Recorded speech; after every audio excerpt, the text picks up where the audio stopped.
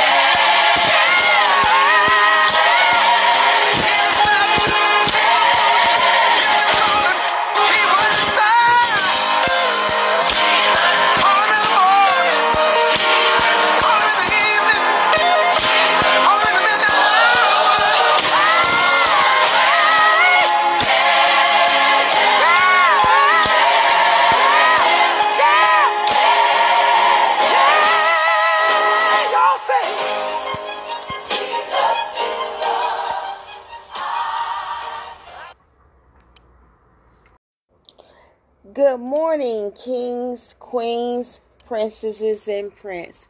Today is June 19th, Juneteenth, 2021, and we're still on our Fruit of the Spirit series. We're looking at the fruit faithfulness. And as we're looking at faithfulness on this Juneteenth holiday day, I want everyone that's listening to this message to think about the title, You Must Love. You must love. The word that I'm going to use as a focus scripture is coming from the book of Ephesians, chapter 5, verses 25 and 26. The translation that I will be reading from is from The Voice. Husbands, you must love your wives so dearly, purely, and sacrificially that we can understand it only when we compare it to the love the Anointed One has for his bride, the church. We know he gave himself up completely to make her his own, washing her clean from all her impurity with water and the powerful presence of his word. May the Lord add a blessing to the reading and the hearing of his word. As a gentleman, to me, I'm thinking that Paul originally dealt with, prior to this verse, he dealt with the wives. And that came from verses 22 and 24. And then in this word, from verses 25 and 26, he went over to the man. Before we talk about husbands, I want everyone to know that Paul is talking about the call to practice a form of humble submission to one another, as noted in a previous verse in verse 21 of this same chapter. Now, in marriage only, this principle is applied specifically within marriage, as we're looking at verses 25 and 26. If you're in the following categories, you're exempted from verses 25 and 26. That is, if you're in a dating relationship, you're exempted from verses 25 and 26. If your relationship is social or it's an employment context, you're exempt from verses 25 and 26. Or if you are a woman with respects to another woman's husband, you're not included in this. These female and male relationships do not carry the same level of expectation, so stop trying to make a marriage out of a non-committed relationship. Else, just go ahead and get married. So if you're living together, that is not marriage. If you did not make vows and you didn't do anything legally, that is not a marriage. If you did a polyamorous spiritual ceremony, that is not marriage. Now let's move on.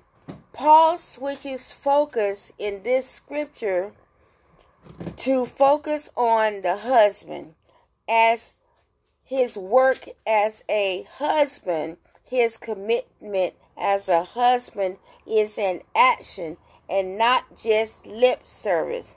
It must be a priority. Your marriage must be a priority for a godly priority. For a godly husband is to love his wife. with a particular emphasis on action. Love is an action word. That is what the husband says, what the husband do or does. The accomplishments, that is to carry out to the end. If you say you're going to do something, go ahead and do it. Make it your work. A good team, that is both man and woman, work best as each is able to display his and her strengths. Men are not magicians. Ladies, let me say it one more time. Men are not magicians. They cannot pull the rabbit out of the hat. Men are not Jesus. They are not your Lord and Savior. They are not your rescuer. Men, although they have a heavier voice and are built to be stronger due to the hormone testosterone, they are not your ruler, and they are not the one where everything is my way type personality. Thus showing a behavior, conduct, unscrupulous actions, tearing down their house as they tear down themselves. Furthermore, if a man cannot for some reason before proposing to you, or even if after they have proposed but they have not said I do, it is perfectly 100% okay to just walk away. It is okay to walk away. Husbands are called to a level of dedication which includes love unto death. This doesn't mean that a man loves till he kills a woman in mind, body, and spirit, or kill their children in mind, body, and spirit, or their families in mind, body, and spirit. Though given authority as the leader of the family, the corresponding responsibility is often overlooked. A husband must love his wife, dedicate his life to stand with her, and be willing to die for her if need be. Now, if you marry in the age bracket of the 20s, everything is fine because you're young and fresh. If you're in your 30s, you've got some life on you. Things may get better, or your marriage may not. A man must just be in a used to pattern. In the age bracket of the 40s and beyond, being in the ages of wisdom, men should be mature-minded in this area. It would appear to be, or they would appear to have some form of resistance, regression, or some unknown, undiscovered, or unadmitted self-issues that will demolish and demonize the spouse, the family, and enslave the family and themselves for generations to come.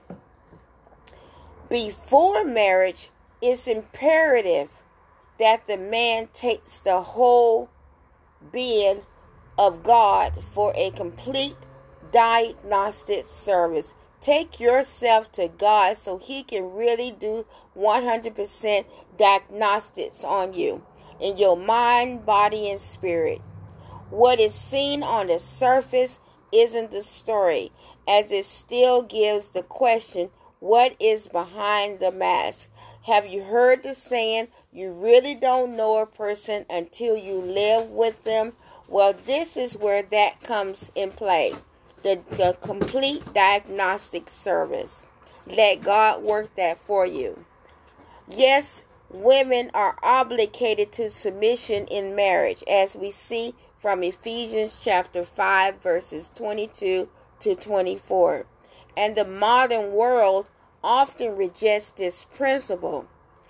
Nevertheless, the Bible's standard for husbands could certainly use better application among today's Christian men as they seek to be imitators of God, as we see from Ephesians chapter 5, verse 1. And I'm going to close with God is love, God is joy, God is peace, God is patience, God is kindness, God is goodness, God is faithfulness, God is gentleness, and God is self-control. As a husband ought to be like God, and that's real love and family. So today, rise up to love. The closing scripture is coming from 1 John chapter 2, verse 6. Whoever says he abides in him ought to walk in the same way in which he walked. Have a blessed and beautiful Juneteenth day. And remember that Jesus is love. Love yourself, love others, forgive yourself, and definitely forgive others.